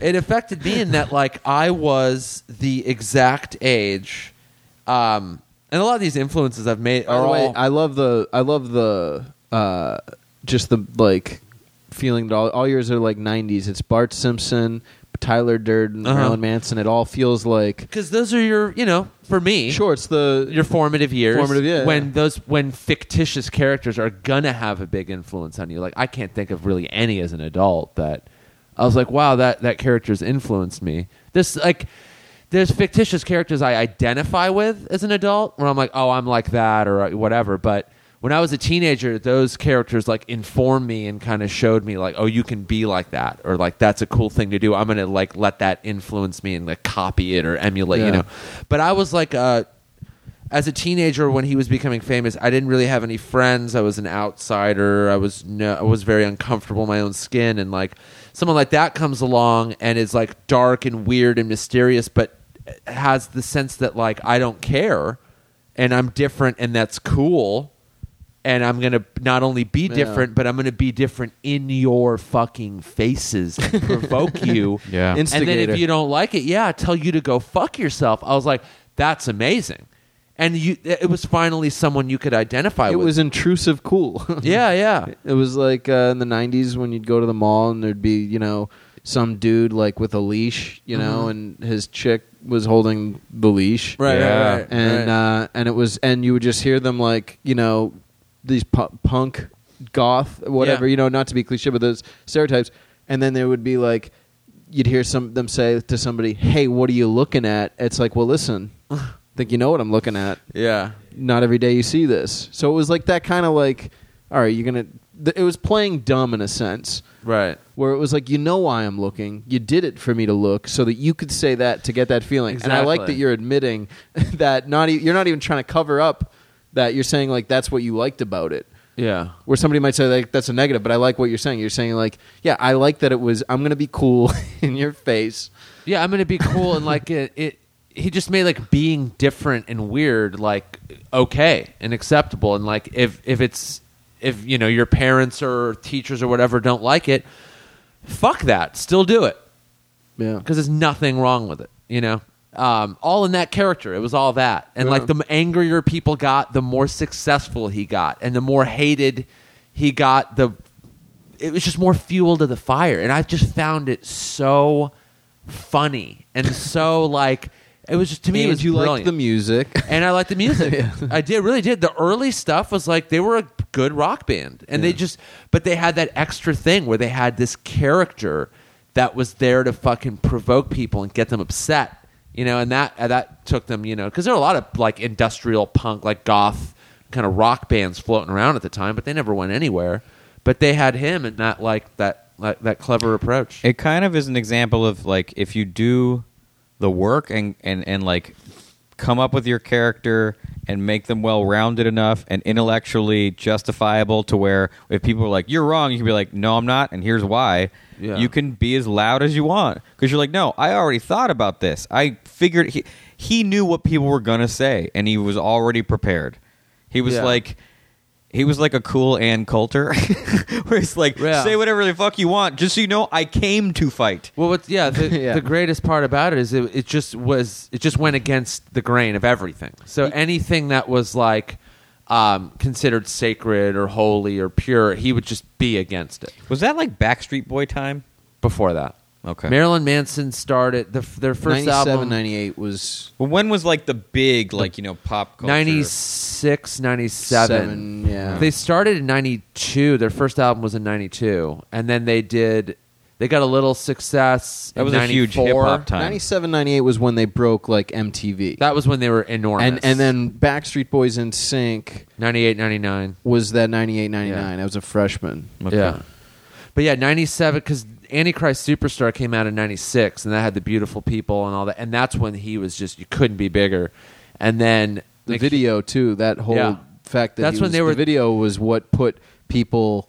Yeah, that's what scared families. Yeah. And parents were like, you can't listen to this shit. And a lot of fans, even people that didn't like him, were like kind of going, you know, humming along with beautiful people. Yeah, you know the album like, was... It was I good. wasn't a big fan, but, you know, it was just like, it was part of the catchy. rotation. It was catchy. That guitar riff was catchy. But yeah, they had really refined that character and honed, and he fucking knew what he was doing. When they tried to pin Columbine on him, that's actually when he kind of broke character. Yeah, and you're like, that's when I realized for sure, I was like, that's a clever, smart dude who did all of this on purpose. This wasn't just like, I'm a crazy weirdo and I'm gonna like, you know, Alice Cooper and things like that, where it was manufactured by others, and you know, It was like just be shocking and offensive. This was like, I know what I'm doing. Like you say one thing and I'll oppose it, and it'll work for me. Was Alice Cooper manufactured? Yeah, Shep Gordon. Okay. Yeah. Yeah, they created a whole thing. Like he didn't know what he was doing, and they're like, we need, because of like people like Iggy Pop. They're like, we need to create a character. And we need to have you be shocking and offensive. You got to stand out and do something. Interesting. Yeah. You've never super connected to Alice Cooper. Yeah, he was cool. I like it and I respect it, but It's never been like my shit. That's like my connection is the tracks that were No More Mr. Nice Guy. Yeah. School's Out for Summer. Yeah.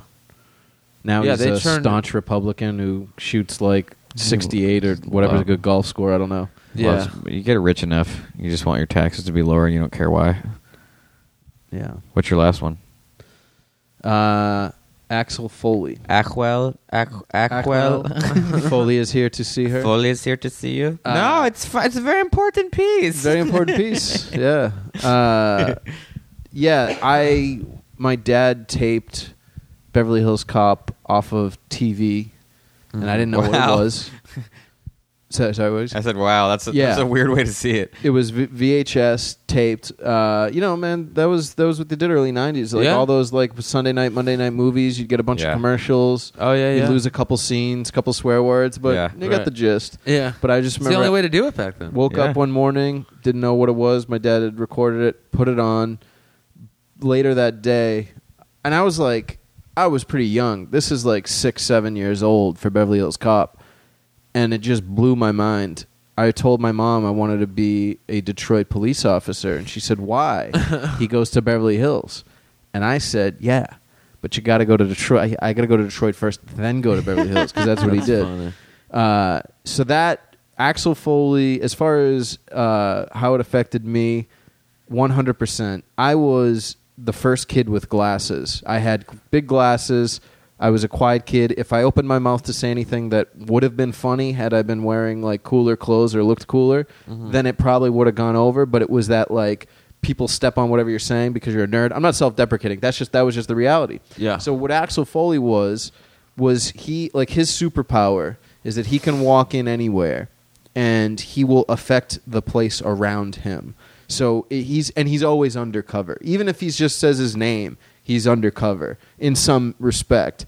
The fact that he goes from Detroit to Beverly Hills, again, bring up my car again. It's like, just that line, like, you still driving that same, piece of shit Chevy Nova? She's like, I remember you used to drive that. What are you driving now? And he goes, same piece of shit Chevy Nova. Not that my car's a piece of shit, but when people say that, I'm always like, driving the same 1995 Jeep Cherokee. So obviously that must have influenced it as well. But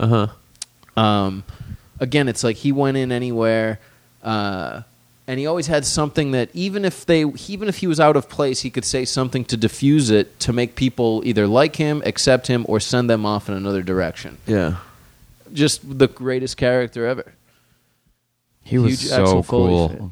He was cool, man. Yeah, and I just was, You're not gonna fall for the banana and tailpipe. and he was the only one in on the joke, and here's where I separate him from like an Andy Kaufman pulling that off. Mm-hmm. One of the reasons why one of the things I didn't like about Andy Kaufman, and I like obviously what we all love, was that I think it's easy when you come into a situation and if you make the other person, like say the victim of your prank, and they have no idea. To me, that's not like a feat.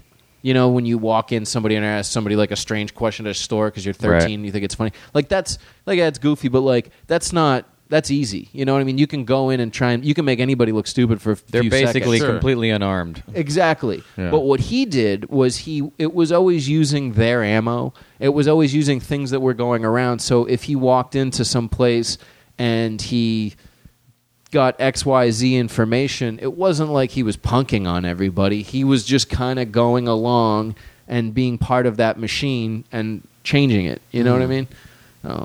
He's kind of Han Solo-ish. A little bit. Letterman's jacket. The whole thing was really cool. He's a little more from the get-go unselfish. Like the reason that whole movie exists is because he decides to go take care of his friends. The line that I have about Axel Foley as a character is that an average day would find him hanging from the back of a cigarette truck. Any day can find something, some type of crazy adventure. An extraordinary day in the life of Axel Foley is if he's going above and beyond for like a friend. So it's like he's cool on a day-to-day basis. But the only time we check in with him as an audience is when Michael Tandino gets shot in the first one, and then Andrew Bogomil gets shot in the second one. And we don't even talk about the third one because it was terrible. I never got that far. I barely remember the first one. It's good. He's amazing in that. He's amazing. Eddie Murphy's like he's still just as good as he ever was. And anybody who doesn't understand, Eddie Murphy goes into the pantheon of all time greats. Mm-hmm. Like he goes into that very small group of like pure greatness. You can't really beat him. That scene when he goes through the warehouse and he's got everybody like checking. And I learned this too, is just asking small, unrelated questions. So when he goes in and he says to the security guard, "Excuse me, do you have a match?" And he's like, "Yeah." He's like, "Is this your badge?" "Yeah." "Is your supervisor here?" And then later on, he's yelling to the supervisor about the security guard. He goes, he's like, "This guy gave me a match," and he's like, "You gave him a match?" And it's like, that's not that wasn't anything like threatening, but he brought it up as like a tool. I don't know if you guys remember that scene. No. And then they're all going through the filing cabinets, and this little punk guy goes, "Hey," he goes, "you get some kind of warrant for this?" And then he just turns to him, he goes, "You know, you've got a very big mouth. You're a very loud mouth." He goes, "Was that your Porsche parked outside?" He's like, "I can have the IRS here in 20 minutes. He's like, "No, sir. I don't know whose Porsche that is. Not mine." It's just, there's a million. I'm looking for Victor Maitland. You can tell him he needs to go get himself checked. Like, you know he made all that shit up. He did, man. They lost so many takes because the crew was just losing their shit. Yeah. The boom guy who's like standing like 5 feet from Eddie Murphy riffing like, can't hold that in. I have herpes simplex 10. 10. Just want to let the man get himself checked out before parts start falling off. Just start falling off on the man. Bronson Pinchot's like the best thing he's ever done. I mean, dude, he is like. So we got Perfect Strangers. Perfect Strangers was a good show. That was a good show. I just watched all of that show. I watched the opening credits to it on YouTube. I don't know how it showed up on YouTube. I was watching something that had to do with the old TV shows, and then on the right-hand column, it was like the Perfect Strangers theme song. I'm like, don't mind if I do. Click. And it's like a really, the nostalgia is what makes it good, but you're like, oh yeah, it just rocks out a little bit. Bartakamus, man. Yeah. Balky. Oh, I thought you said Rocky. No. Although whenever I hear, if you just say Beverly Hills Cop, my head goes. Do do do do do do do do. It's unreal. Like it just goes right there. Yeah, that's funny. He was cool. Yeah, he pulled off a lot in those movies. Those are good ones. Yeah, these were actually hard for me to figure out. Me too. I'd never thought in those terms. Me too. No, yeah, you've been thinking. Well, you know what's funny? I just want to bring that up because when we were in the back hallway and I said what the three were, you're like, well, those like all have swag, and I was telling Kevin before, like my circuitry was just like shutting down because I'm like swag. I'm like, I don't even Why did a 37-year-old white guy say that just now? No. But like how, like, because again, it's like I just see these guys as nobody's watching them. The characters, it felt like nobody was paying attention to them, and that's then the way somebody else views them has like so little to do with it. They're just, to me, all those Han Solo, Roger Rabbit, and Axel Foley are dudes that'll just walk in a room and be like, I'll figure this out. Yeah. Don't worry, like I got this. And that's how I always wanted to feel as a kid, and that's how I feel. I think that's why, like a lot of the fictitious characters that you like are the things you want to be. Oh, of course. Or the parts of you that are missing. Like all three of mine were like, be like cool, rebellious. I love yours because, yours are funny because they start as it goes child, like child, adult, like Twilight, and it's like you've got Charlie Brown, who you're like, all right, kid, stick with it. Yeah. And then you've got Andy Dufresne. It's like, all right, this is what you went through all that shit before, so that you're ready for this now. You can brush this off. You get out of prison. And then Fast Eddie's like, listen, right, I climbed through the shit. Yeah. You know what I mean? Turns out there's a little left in the tank. Yeah. And yours are like all great tattoos.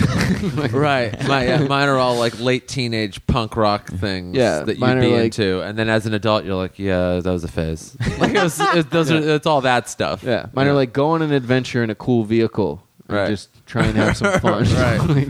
Yeah, I mean, they were just the things that like I needed someone to identify with, like when I was younger. And then those were the things I was lacking, was like that be cool, rebellious, And then I went overcorrected as far as like getting in too much trouble, and and then I just identify with them even more, because you're like, fucking so and so did it, I'm gonna do it. Yeah, I think it's funny. I'm just realizing tonight, it's like a therapy session. I'm realizing like, those characters were all able to just be themselves without stuttering on what they were going to say, and without having anybody look at them and question what they were saying because it was coming from their mouth. Right. You know what I mean? Like Axel Foley didn't look like the people he's walking into at the country club, but they still they judged by his appearance, but what he said overcame how he looked. Yeah. And that's something that kid you with big glasses. That's invaluable. As a kid, every little thing gets to you, and your confidence and you don't know who you are and what you're doing, and like you watch characters like that, and you're just like, that guy's my fucking hero. You forget they're not real. I just remember when you tell the valets, like, be careful with this car, because all this shit happened last time I was here. Unbelievable line. It's so good, dude. Honorable mention. Oh yeah, honorable. I got a few I got to bang out real quick. Real quick. Donald Duck. Yeah. And here's why. And Well, I just saw a picture of him online wearing a Nazi uniform. That's hilarious.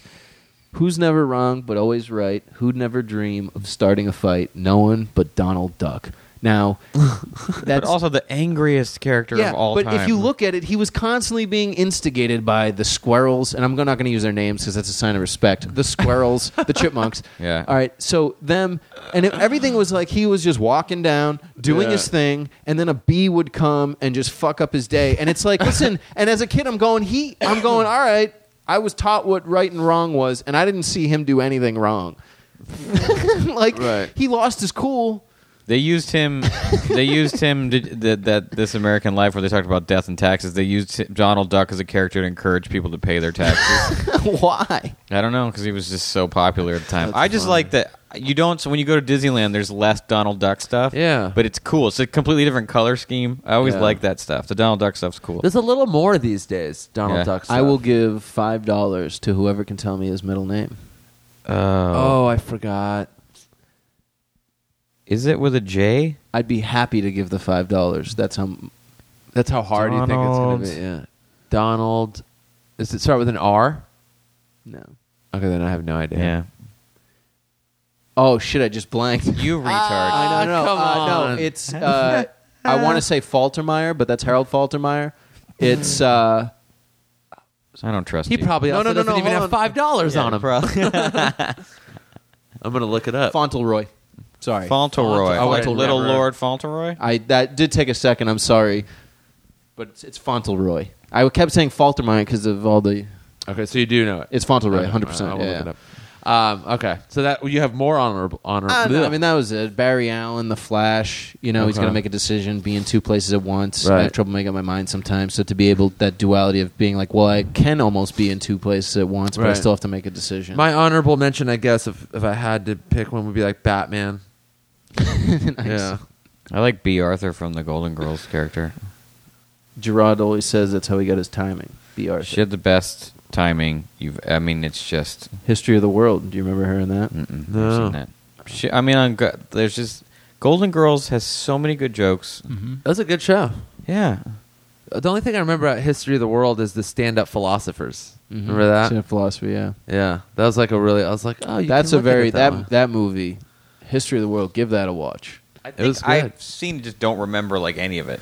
He goes to Mel Brooks goes to the unemployment line, and he's a stand-up philosopher, and she's at the window, B. Arthur, and she goes, Have you tried to tell any jokes lately? Have you told any jokes lately? He's like, no. Have you tried to tell any jokes lately? No. Are you going to be telling any jokes lately? You know, like all the unemployment lines. Have you Yeah. worked? Have you found work? Yeah, It's funny. She killed yeah, it. it was. My favorite Golden Girls line is Betty White's character goes, "Can I ask you a dumb question?" She goes, "Better than anyone I know." I think Wayne Campbell was probably another Okay, honorable mention. that's a good one. That's a good one. Wayne Campbell, I mean, Yeah. probably ripped off. Parker Lewis. Parker Lewis Oh, can't yeah. lose. Can't lose, yeah. Ferris Bueller. Oh yeah, Ferris Bueller's a good one. I actually despise Ferris Bueller. Really? Easy. The movie and the character. Easy. Wow. No, listen, I Slow know. down. It's the unpopular opinion. I know Easy. we're in the presence of the typewriter, but still, Easy. I just thought what a terrible way to spend a day off. And it's like, people get, dude, how about wait till Saturday and nice vest, you're singing Donkish in the parade? Is this what you planned to do? Right. No, he didn't I plan never any of planned. it. I know. That was- So much better if you skip school and do that shit. Yeah, I know. he was. I would have like- rather gone to geometry and like made jokes with my friend than sing Donkish. I know it's blasphemy. I agree with It's the blasphemy. you know. I just you could I have didn't done more. I didn't grow up with the movie. Right, me neither. Yeah, but it was still when I saw it, I was like, that dude's cool. But he was like 80s cool, and I'm like, that kind of cool wasn't cool anymore. But I liked the attitude. Like I was Yeah. really into. Like I'm like, that's what a cool person is. He was the sausage It wasn't king Zach of Chicago. Morris though. What? I said he wasn't Zach Morris. Zach Morris was cool. Zach was cool because he wasn't even a jerk. Yeah, he was just like He goofed on slick himself. and smooth, Yeah. and just everyone. Ferris loved him. wasn't a jerk. Oh, I didn't say he was. I said he Okay. was boring. He was a little jerky. He was kind of a punk. Like he had a little punk attitude, as where Zach Morris had none of that. He was very mean to his best friend, which Zach Morris was. No, I'm just kidding. Zach Morris, that's an honorable mention for me too. If I had to pick one, I can't even believe what I'm hearing. I know it's blasphemy. He was cool. It's just that's one of those movies that I know everybody loves that I can't handle. Yeah, it was good, but I'm not like one of the best ever. But it was a good movie. Yeah. What I remember. But I respect that you came out and said that. Yeah, ballsy. Everyone loves it. I don't. It's ballsy. It's very Marilyn Manson of you. All right, get the hell out of my fucking house. Where are we at? I think we're done. We're like an hour and a half. Yeah. This was a great idea, dude. Thank you for having me. For anyone listening still at the end. Why would this was Andrew's idea? Yeah. I didn't ask to be on. No. Not that I'm saying that insecurely, but I didn't even expect. I was like, I wonder who they're going to get to do that episode. No, I didn't even really have the idea for the episode. Neither of it. You said you got. I love the list. I said, and I had an idea for a list. Yeah, do a fictional character one. I'm like, oh, that's a great idea. And then you were like, I already know my 3, and you went boom, boom, boom. And you're like, oh, well, we're going to have you They were on. so interesting. I'm like, oh, you got to come and just be on it and do it. No. It'll the only downside is I have one less podcast I can listen to next week. Oh, yeah, because you were on it. Yeah, and I enjoy it. I listen to you guys. That's funny. Thank you. No, of course. Gotta listen to yourself. It's so satisfying. You like it? I listen to it to make sure I remember things I've said too many times. Oh, right, yeah. I listen to it to hear when I how did we're Ari's, doing. I listened to it because I was like, it was a 2-part 3-hour podcast. The financial one? Yeah.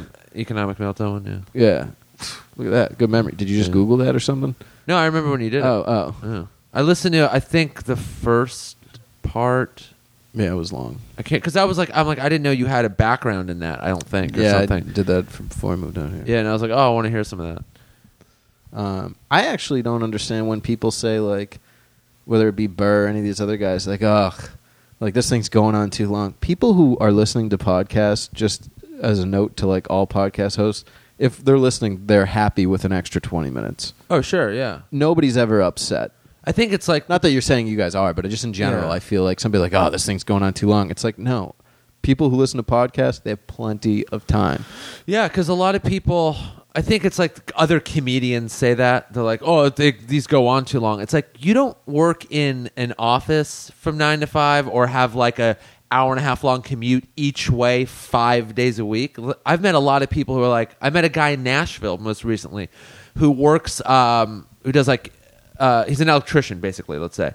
And he does repairs on houses. And he's in a house... Headphones all day. Every day, headphones alone. Yeah. So he probably listens to... hours. So many podcasts. He was just like, dude, your podcast, and like he listed 3 or 4 others. Just like, they get me through a work day. Of course. And I'm like... They get me through. I mean, like, if I'm not going to talk to anybody, you know what I mean? Like, if I'm not going to see anybody, sometimes that's my only outlet is, you know, throw them on. And I fall asleep at night. I set the timer for 5 to 10 minutes. I've fallen asleep to you guys, Ari, you know, Rogan and Red Band. Like, and it's just funny. Like, yeah. When I listen to them at the gym, and they like, if there's been some short serial ones, I'm just like, God damn it. Yeah, you're like I'm not done. Minutes. I'm not done working out. Rogan's the best because they're 3 hours. 3 fucking hours. Yeah, it's pretty crazy. But yeah, people. I mean, you just like listen to an hour and 20 minutes on one way to work, and then maybe the rest on the way back. It's like there's no such thing as too long if you're a fan. Exactly, and the thing is too is of the amount of podcasts, there's very few that even people who love podcasts, there's still only so many that you can listen to because, listen, the problem is that there's so many podcasts, and there are some podcasts by people who aren't the type of people to keep an attention for a long period of time. Like, we arrived at our time frame really just like how it just naturally... Of course, yeah. Like, we did however many, 10, 15, and we're like, we just naturally kind of end between an hour and a half. Yeah, about that time, someone says something offensive, like they didn't like Ferris Bueller, and then we stop. Oh, like Ferris Bueller.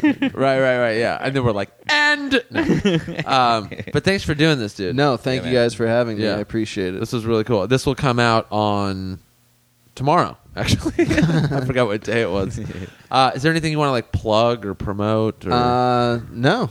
Okay. At Themeles, you know, Okay. if you want to see me retweet pulp art and comic book art. Right. That's about it. Cool. Thank you, dude. Thank you guys for right. having me.